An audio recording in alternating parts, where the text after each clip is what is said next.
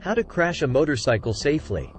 When you hear the phrase motorcycle wreck, safety may be the last thing on your mind. Undoubtedly, motorcycle accidents often result in catastrophic or fatal injuries, and it is hard not to focus on the consequences. Sometimes it's safer to try to control a collision than it is to try to avoid one that is unavoidable. In an accident, knowing what to do in the brief window of time could save your life. Learn when to control a crash instead of avoiding one. Most motorcycle riders automatically swerve to avoid danger. But, in other cases, understanding how to crash properly could prevent a more serious accident than yanking the handlebars or slamming on the brake. Apply both brakes intentionally to avoid locking them up. The way your motorcycle crashes can be significantly affected by how you brake.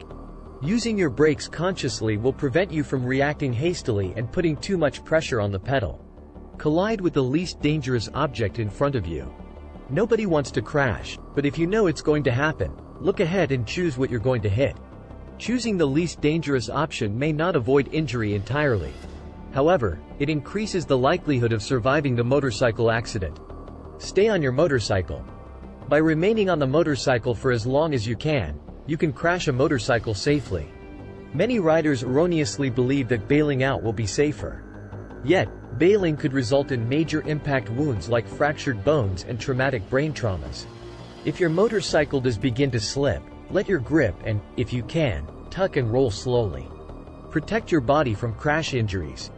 In order to keep your body safe in a bike accident, prevention is essential.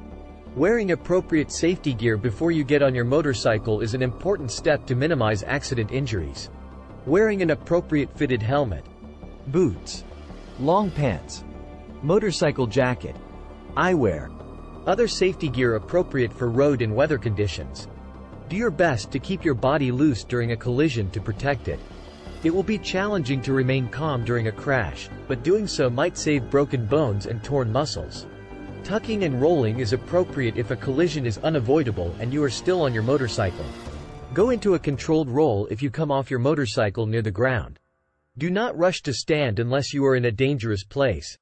Wait a few seconds after you come to a stop before getting up.